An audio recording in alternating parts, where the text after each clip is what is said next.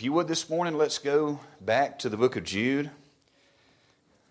Just go to the last book of Revelation and take a left. Book of Jude.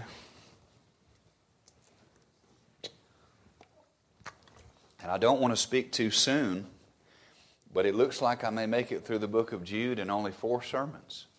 So 25 verses and 4 sermons, and I guess somebody's been praying really hard and God answers your prayers. But I'll tell you, the book of Jude is a very short book, but it's a very serious and to the point book.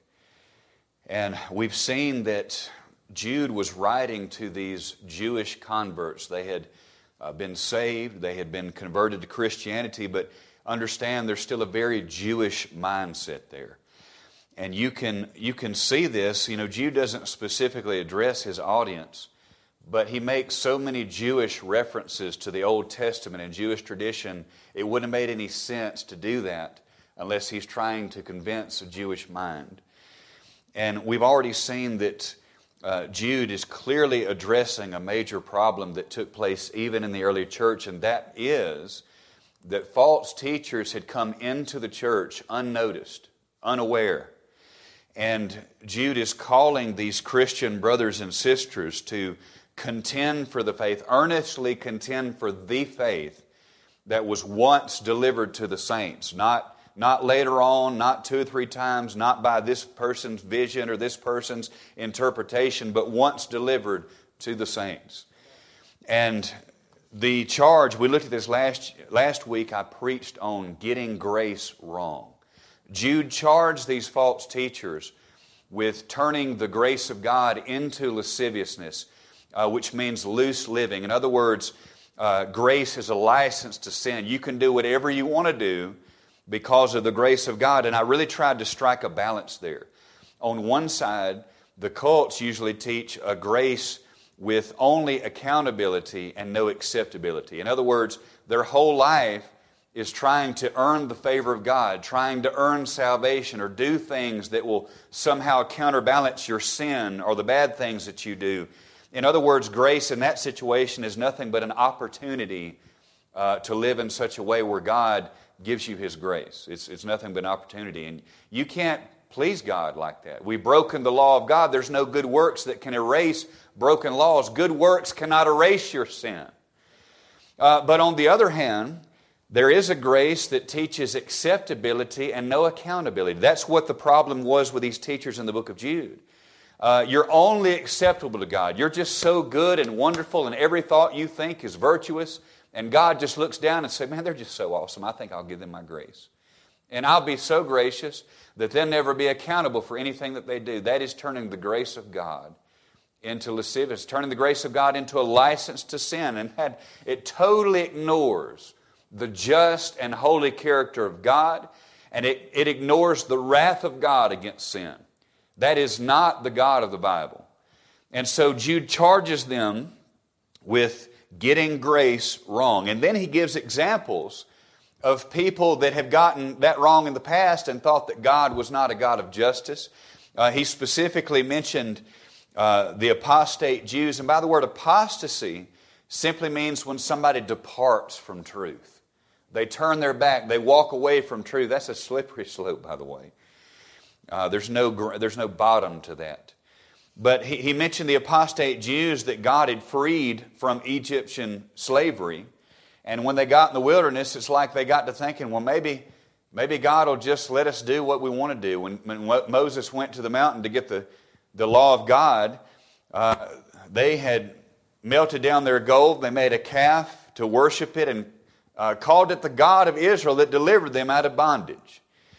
And then he also mentioned as an example the apostate angels that left their first estate, that rebelled against God. He also referenced the apostate Gentiles in the cities of Sodom and Gomorrah that had totally given themselves over to sexual debauchery and all kind of lewd living. And what did God do in all those cases? He judged the Jews in the wilderness. He struck 3,000 of them dead instantly and wouldn't let any of them but 20 and younger get into the promised land. He cast the angels out of heaven, and certain ones he has reserved in change of darkness until the judgment day. He judged Sodom and Gomorrah by raining down fire and brimstone. And Jude's point was, given the track record of what God does to people that teaches this kind of nonsense, do you think it's a good idea to let them come to church and teach these things? The answer would be no. It's a very serious charge. I don't want to be in that number right there. But then in our text today, where we're going to be, he goes into even more detail describing the character and the personality and the methods of these false teachers, so we get a better idea about who he's talking about. So let's look at these verses today. Let's read the Word of God together, beginning in verse 8, and we'll go through verse 16. It says, likewise, or in the same way as these examples that we just mentioned, likewise also these filthy dreamers defile the flesh, despise dominion, and speak evil of dignities. Yet Michael the archangel, when contending with the devil, he disputed about the body of Moses, durst not bring against him a railing accusation, but said, the Lord rebuke thee. But these speak evil of those things which they know not, but what they know naturally as brute beast. In those things they corrupt themselves. Woe unto them, for they have gone the way of Cain, and ran greedily after the heir of Balaam for reward, and perished in the gainsaying of Kor. These are spots in your feast of charity, when they feast with you, feeding themselves without fear. Clouds they are without water, carried about of winds. Trees whose fruit withereth, without fruit, twice dead, plucked up by the roots. Raging waves of the sea, foaming out their own shame. Wandering stars, to whom is reserved the blackness of darkness forever. And Enoch also, the seventh from Adam, prophesied of these, saying, behold, the Lord cometh with 10,000s of his saints, to execute judgment upon all, and to convince all that are ungodly among them of all their ungodly deeds which they have ungodly committed, and of all their hard speeches which ungodly sinners have spoken against him. These are murmurers, complainers, walking after their own lust, and their mouth speaketh great swelling words, having men's persons in admiration because of advantage. Let's pray. Heavenly Father, we love you. We thank you for this beautiful day. God, I just pray that you would empty me of sin and self. Fill me with your Holy Spirit. God, I pray that you would bless those that are watching and listening on the live stream, perhaps those that are sick and couldn't be here. Lord, and perhaps those that we've never even met, God, that you would speak to their heart. Lord, find us where we are today and show us where we need to be. I pray if there's somebody that's lost, that you would save them from their sin today, God, that they would call on Jesus Christ in repentance and faith to save them. Lord, I pray that we would just be shining lights in this dark hour, Lord, that we would be salt and light, Lord, to a lost and dying world. God, fill me with your Holy Spirit and just give me the words to say, God, and I'll thank you and praise you for it. It's in Christ's name I pray these things. Amen. This morning I want to preach on the thought of the spirit of the age. The spirit of the age. Now, what we just read about these false teachers was probably mostly the exception in Jude's day and not the rule. But today, what we just read, this is the rule for the church in America today. And I would say even on a worldwide scale. I'm sure it's better and worse in certain places, but what I'm reading is exactly what is taking place today. It is the spirit of the age. And so that's what I want to preach on this morning, the spirit of the age. We better take heed. And we have here some very clear characteristics, not only of the spirit of these false teachers, but the spirit of our age today. So what are the characteristics of the spirit of the age that we live in? Well, number one, and if there was ever a hallmark characteristic of what we're seeing in our day, above all else, without a question, the number one characteristic of the spirit of our age is a problem with authority. And I'll put in parentheses, problem with God's authority. Look at verse 8 and 9. Likewise, also these filthy dreamers defile the flesh, despise dominion, and speak evil of dignities. Yet Michael the archangel, when contending with the devil, he disputed about the body of Moses, durst not bring against him a railing accusation, but said, the Lord rebuke thee. Now this phrase here, filthy dreamers, to me, this is probably the phrase on which the whole letter of Jude hinges upon, that phrase, filthy dreamers. Now, what that means, that's not necessarily just talking about lustful thoughts or lustful fantasies. That's definitely a part of it. But the deeper meaning here is false visions. That's really what it means. That's where they get their authority from, is false visions. And it really is a statement of authority. It's where they get these teachings from, these false visions, and that's where they get their authority from. It's their feelings, their visions, their dreams. And I find it interesting. I mentioned the Gnostics to you and how during this time the Gnostics were a real problem in the church. And the Gnostics believed that, they could get their own revelation straight from God. They didn't need the Word of God because God would speak to them directly in this secret hidden knowledge.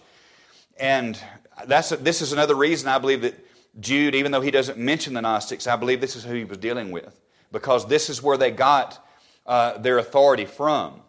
And I find this very interesting. The only other time in the Bible this word dreamers is used is in Jeremiah chapter 27 and verse 9, and the word is connected with false prophets and witches. Not something I want in my pulpit. But Jeremiah says to Judah, which by the way, they had turned their back on God. They had adopted the pagan gods of their neighbors. And here's what he said to them.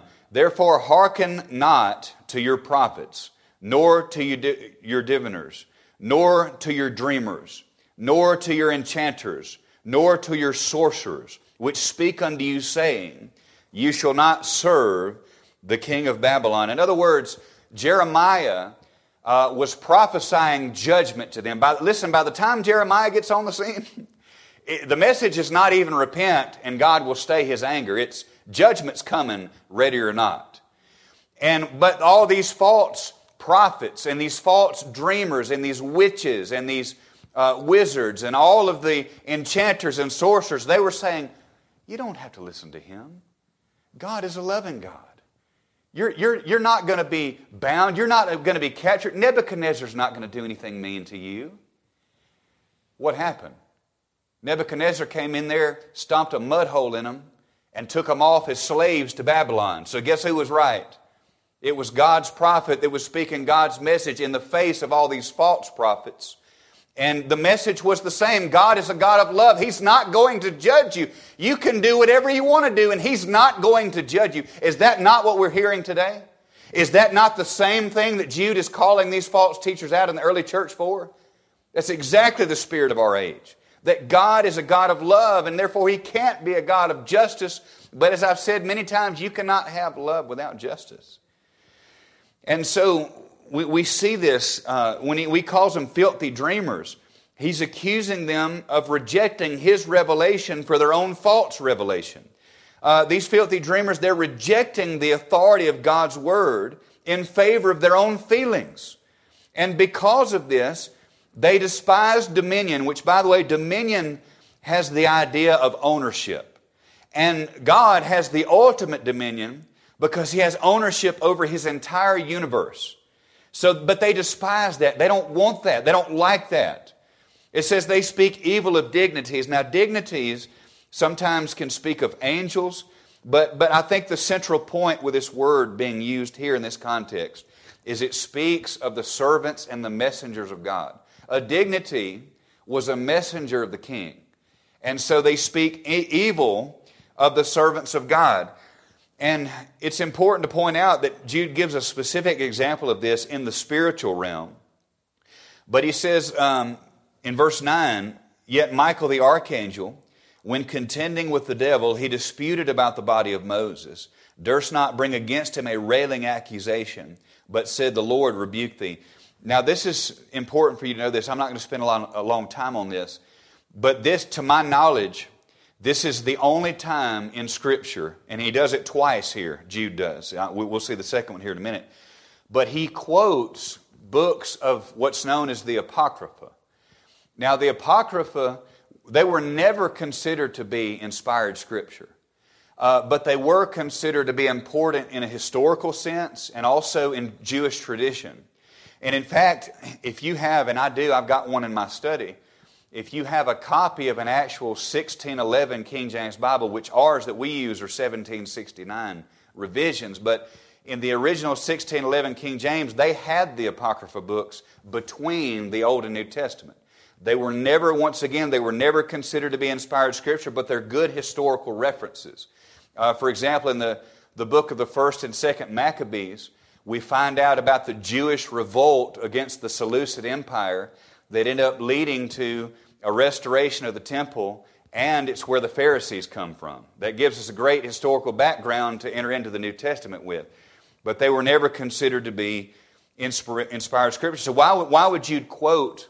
And by the way, this book he's quoting in verse 9 is called The Assumption of Moses. That's where this story is found. You don't find that in the Old Testament.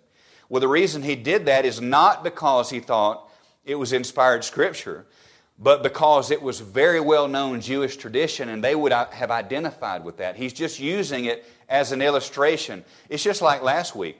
I quoted from a fiction novel written by C.S. Lewis. And if somebody were to hear me preach that or maybe read a transcript or whatever, they need to understand I don't believe that The Lion, the Witch, and the Wardrobe is inspired Scripture, but it had a great illustration that we can understand and connect with. That's the same thing that Jude is doing right here. And the point he's making is, you better not speak evil of the things that you don't know anything about, especially when it comes to spiritual things. The example that I think of in our day, a good present parallel, is, he's saying that Michael the Archangel, who's one of the chief servants of God, one of the most powerful of all created beings, that when him and Satan were disputing over the body of Moses, that he didn't even bring an accusation against Satan. Now, if Michael the Archangel wouldn't do it, who are we to do it? And the present parallel that I think of is, you hear of these people that rebuke the devil. Get thee behind me, Satan. You say, well, that's in the Bible. Yeah, Jesus said that, and we're not Jesus. I think about a man in the book of Acts that tried to copy the apostles and rebuke these devils. And the devil that was inside of the man, the many devils that were inside of the man, said, Paul I know, and Jesus I know, but who are you? And then that demon-possessed man beat him so bad, he literally knocked him naked, slapped him naked, and he ran away naked. Slapped him naked and hid his clothes, I guess. And we don't have that kind of power. Stomping the devil under our feet, you have fun with that. That's why he said, the Lord rebuke thee. Because we need to be careful of that kind of stuff. And but they speak evil of dignities. And as I said, the hallmark spirit of this age is that people want to cast off the restraints that God has put in place. I wish we could get that phrase just burned into our memory. I think about Psalm 2. It says, why do the heathen rage? And why do the people imagine a vain thing? The kings of the earth set themselves, and the rulers take counsel together against the Lord and against His anointed, saying, let us break their bands asunder and cast away their cords from us. He that sitteth in the heavens shall laugh. The Lord shall have them in derision. Then shall He speak unto them in His wrath, and vex them in His sore displeasure. Everywhere you look, at every level of society, at the government level, at the school level, in the family, and even in the church that claims to belong to Christ, we see this casting off of restraint. We see it in specific areas. I think about how people, they cast off the restraints of God as Creator. We see this in the teaching of evolution. We've seen that for a long time, but in more recent years, we've seen it in this whole gender and sexuality movement that we're seeing. I'm not going to get political on you, but I'm sure many of you saw this week in the hearing of Judge Jackson to possibly be the next Supreme Court Justice.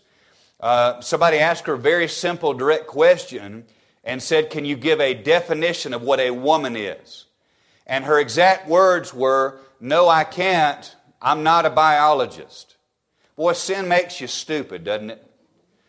I saw somebody put out an article, a satire article this week on the internet, And it had a picture of somebody standing out in the rain. It was a monsoon, and somebody asked them, "Is it raining?" And they said, "I don't know. I'm not a meteorologist," you know. Well, you say, why would somebody have a problem with the basic definition of a woman? Are they really that stupid? You know what it is? I'm just going to say it like this. They're giving God the middle finger is what they're doing. They're not even acknowledging Him as Creator. Because even the basic admission that we have male and female, it is an admission that God has created them male and female, which is exactly what the creation account says in Genesis 1:27. It's exactly what Jesus said in Mark chapter 10 and verse 6. From the beginning, created He male and female. And even an admission of that fact is an acknowledgement of the Creator. And they hate Him so much they can't even bring themselves to say it. That's exactly what it is. Nobody's that dumb. Nobody's that dumb.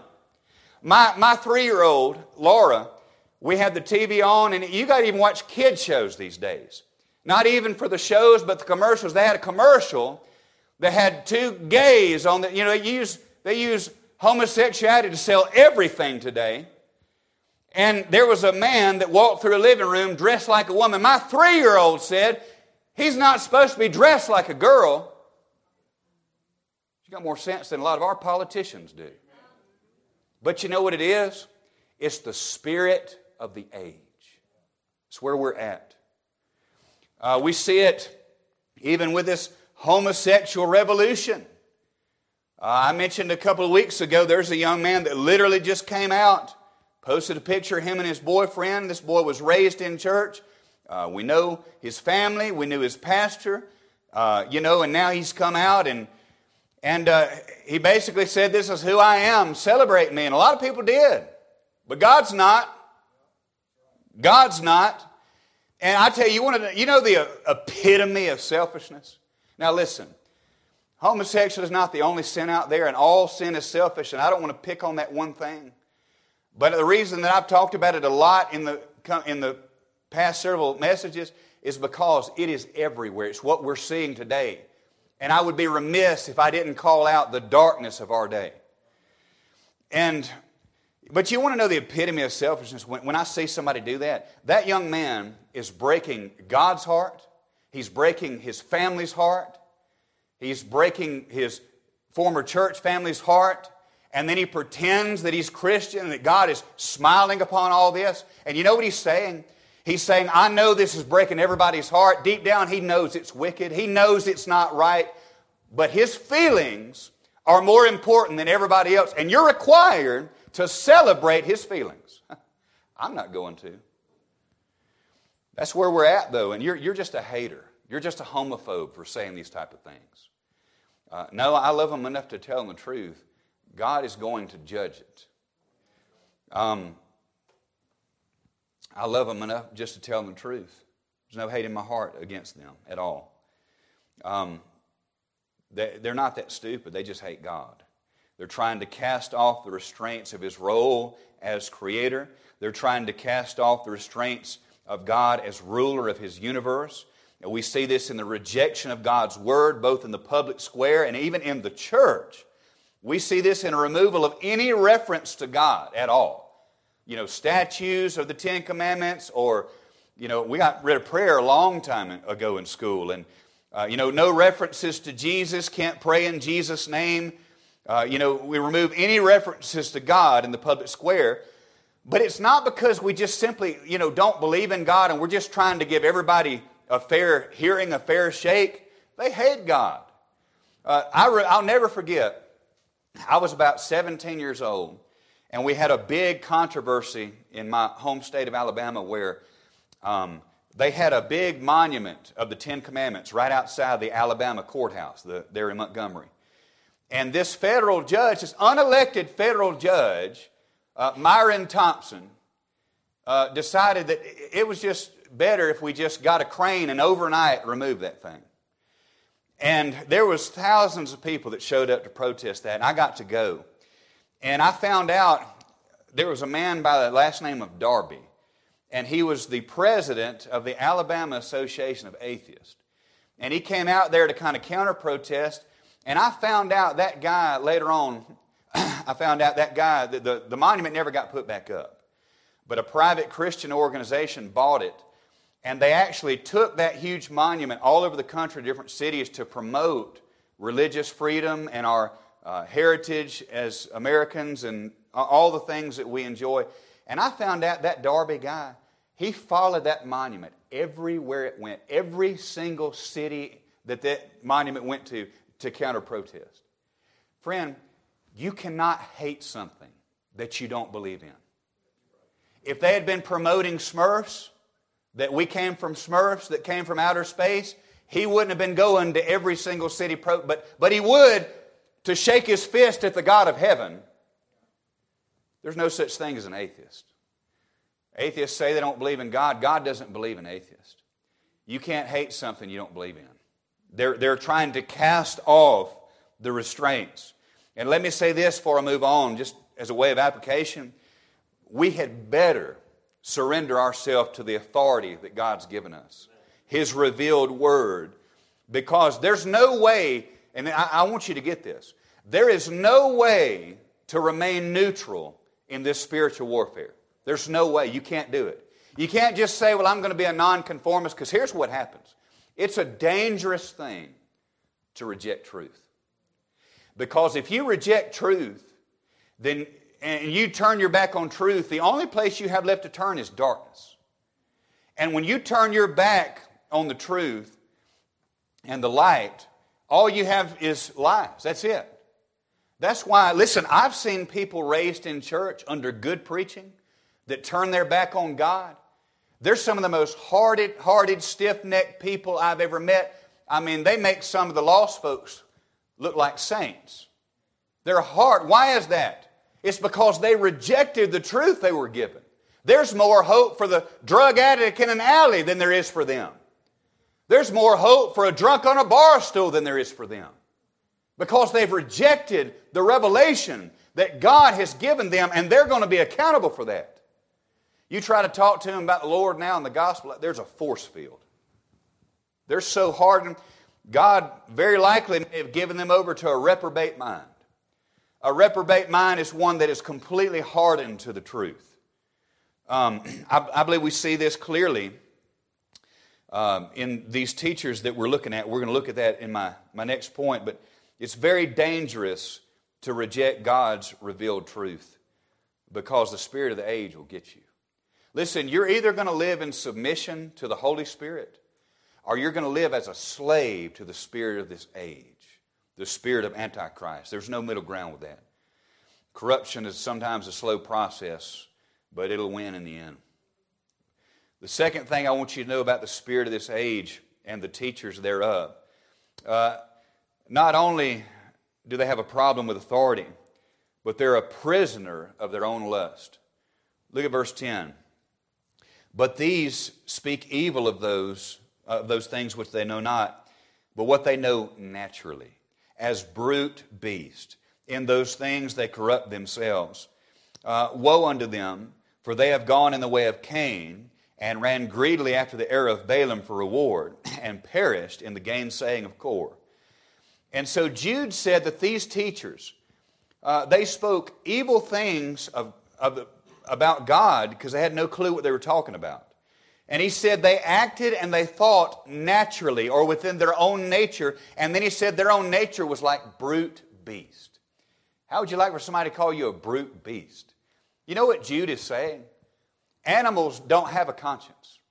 Animals don't have a moral compass. They act totally on instinct. Their natural instincts, whether it be survival or whatever the case may be, they act on instinct. And he said that these men were so morally bankrupt, so corrupt, that they were totally slaves to their sinful nature. They were a slave to their sinful lust. And let me say this, that doesn't always come out in the public. A lot of times it does, sometimes it doesn't. And I think even this year, I think Hillsong has had to get rid of like half a dozen pastors because of all the sexual misconduct that's been going on among their pastors. Why is it? Because they're brute beasts. That's why. They're preaching a false gospel. They're in it to take advantage of people. They're in it for the money. And it comes out. How many scandals could we bring? What's so sad is when the scandals happen to the lost person, they just look at that and say, well, if that's what Christianity is, I don't want any part of it. It wasn't Christianity, it was devils posing as Christians. That's what it was. Now, can true Christians fall? Yeah, they sure can. But there's going to be a repentant, broken attitude and such a sorrow for ever staining the name of Christ. And so they're a slave to their lust. And then, just like Jude gave 3 examples in our last text, he gives 3 examples to drive home his point in this text. The first example he gives is Cain.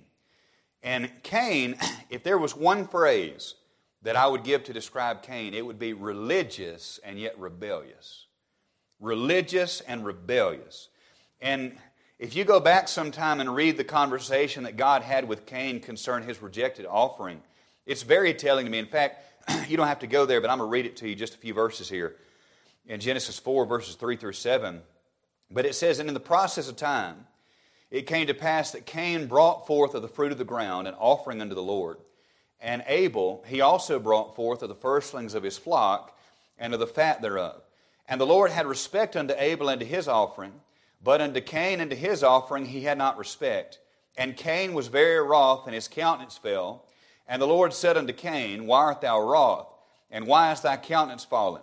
If thou doest well, shalt thou not be accepted. And if thou doest not well, sin lieth at the door. And unto thee shall be his desire, and thou shalt rule over him. And so Abel gives God an offering, and he sacrifices a lamb. And God says, I'm well pleased with that. And Cain, being a farmer, brings forth the fruit of his hands, the fruit of the ground, the works of his hands. And God says, I'm not pleased with that. And then the Lord says something really telling. He says, if you do well, you'll be accepted. They had had a conversation about this. That's why Abel knew to sacrifice a lamb. That's why in the Garden of Eden, God covered Adam and Eve with the coats of skins of an animal. Because God is only pleased with the sacrifice of a lamb. Now, ultimately, all these animals were just a picture of the real lamb that would come, Jesus Christ. And the only way that we can appease the wrath of God is by repentance and trusting in the finished work of Jesus Christ on the cross, where He took our sins in His body on the tree, and God laid His wrath, God the Father laid His wrath upon Him for our sin. If we would just repent and trust in His work, instead of trying to please God by our works. Cain didn't do that. Cain looked at God and said, well, this is who I am, this is what I brought, and it's just going to have to be good enough. Isn't that the world? That's what the world says, isn't it? This is who I am. Just accept me as I am. It's going to have to be good enough. And God says, oh no. The work of my Son is the only thing that's good enough.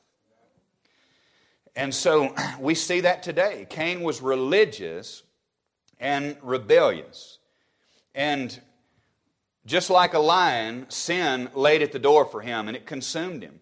And just like a lion, Cain slayed his own brother, despising that which is good. Cain gets the honorable privilege of being the first murderer. Is that how you want to be remembered? He was the first murderer. Killed his own brother because he was jealous of him. Let me say that there are Cains all over this country preaching in pulpits.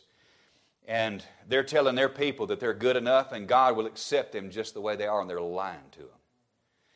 But there's also a lot of Cains sitting in the pews and in the chairs in churches. And if they ever had a pastor that would stand in the pulpit and preach the truth to them, the pastor might not walk out of there alive. They're not going to do it. Cain was religious and rebellious.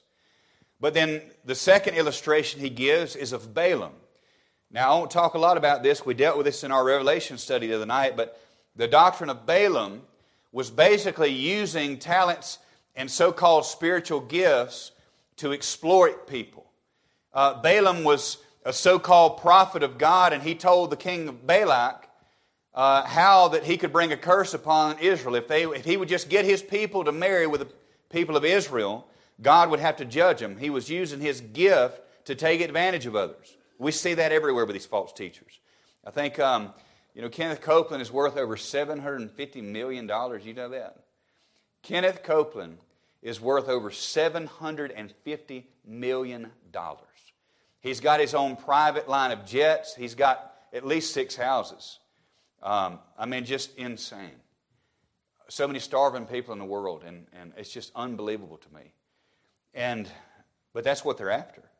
It's the doctrine of Balaam. Korah is another illustration he gives. Korah rebelled against the authority of Moses, and he convinced 250 people to follow him. All these men, they had a problem with authority. They were religious, but they were rebellious. They all three tried to use God to their advantage. But let me say this. Religious rebels go to the same hell that regular rebels do. And instead of just focusing on the outside, we better examine our heart before the Lord to make sure that we're right with God. What is your life like? Does your life have any fruit? Is there any reflection that you love God? These false teachers were a prisoner to their own lust. And the false gospel of these teachers in Jude is that God will celebrate us in our sin. When the truth is, the truth of the gospel is that God will save us from our sin. That's what we have to understand. But then lastly, when it comes to these false teachers, and when it comes to the spirit of the age, I want you to know that they're all primed for judgment. Primed, they're ripe for judgment. The fruit is falling off the vine.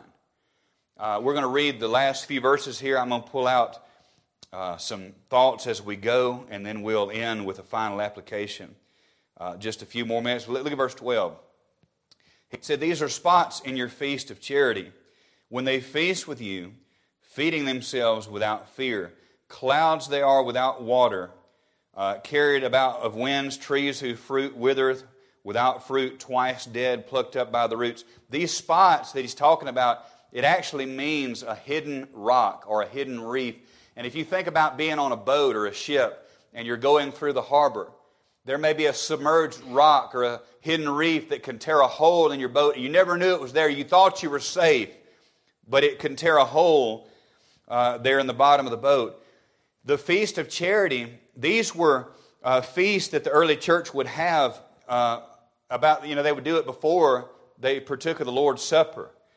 And so these false teachers destroyed their unity, destroyed their love and charity with all this false doctrine. They fed them with themselves without fear. Clouds without water. Man, if you're in a desert and you desperately need water and rain for your crops, and you see clouds on the horizon and it seems so promising and they give you no water, they're worthless. They're absolutely worthless. They teased you. They made you think that they were going to do something they didn't. Or what about a tree? You need something to eat and there's no fruit. There's nothing there to eat. Jude took it even further. He said not only did they not have any fruit, they didn't have any root. If they had any root, there's at least a chance for some fruit, but if there's no root, there's no chance for fruit. They were beyond any kind of help. They were reprobate. And they couldn't feed or help anybody. What a shame. Verse 13, "Raging waves of the sea, foaming out their own shame. Wandering stars, to whom is reserved the blackness of darkness forever." The illustration he's giving there with the stars, wandering stars is kind of like falling stars, or shooting stars would be a better example. You ever been outside at night and just seen beautiful stars? You ever seen a shooting star? And it's beautiful. But the problem that I always run into is if I'm seeing that star and somebody's next to me, I'm like, hey, look, a shooting star. And by the time they look up, it's gone, right? That's the illustration he's giving. These false teachers, they may show up like a hurricane. They may speak to thousands or millions. They may wear a $30,000 suit. They may have a stage better than anything that Hollywood could produce. But you give them just a second, and they're going to be in God's oven. That's what he's saying. Verse 14, and Enoch also. Some people tie this to the book of 1 Enoch, which is, again, it's just Jewish folklore, but they would have known what it was.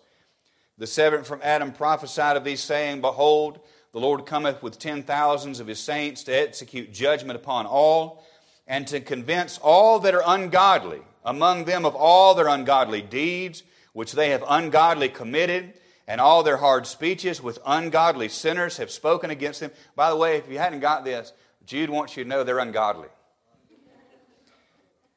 Now, the word ungodly, it means without reverence for God. They have no reverence, no fear of God at all. All their ungodly deeds with they've ungodly... I think Jude was getting a little hot under the collar, don't you? All in the Spirit, of course.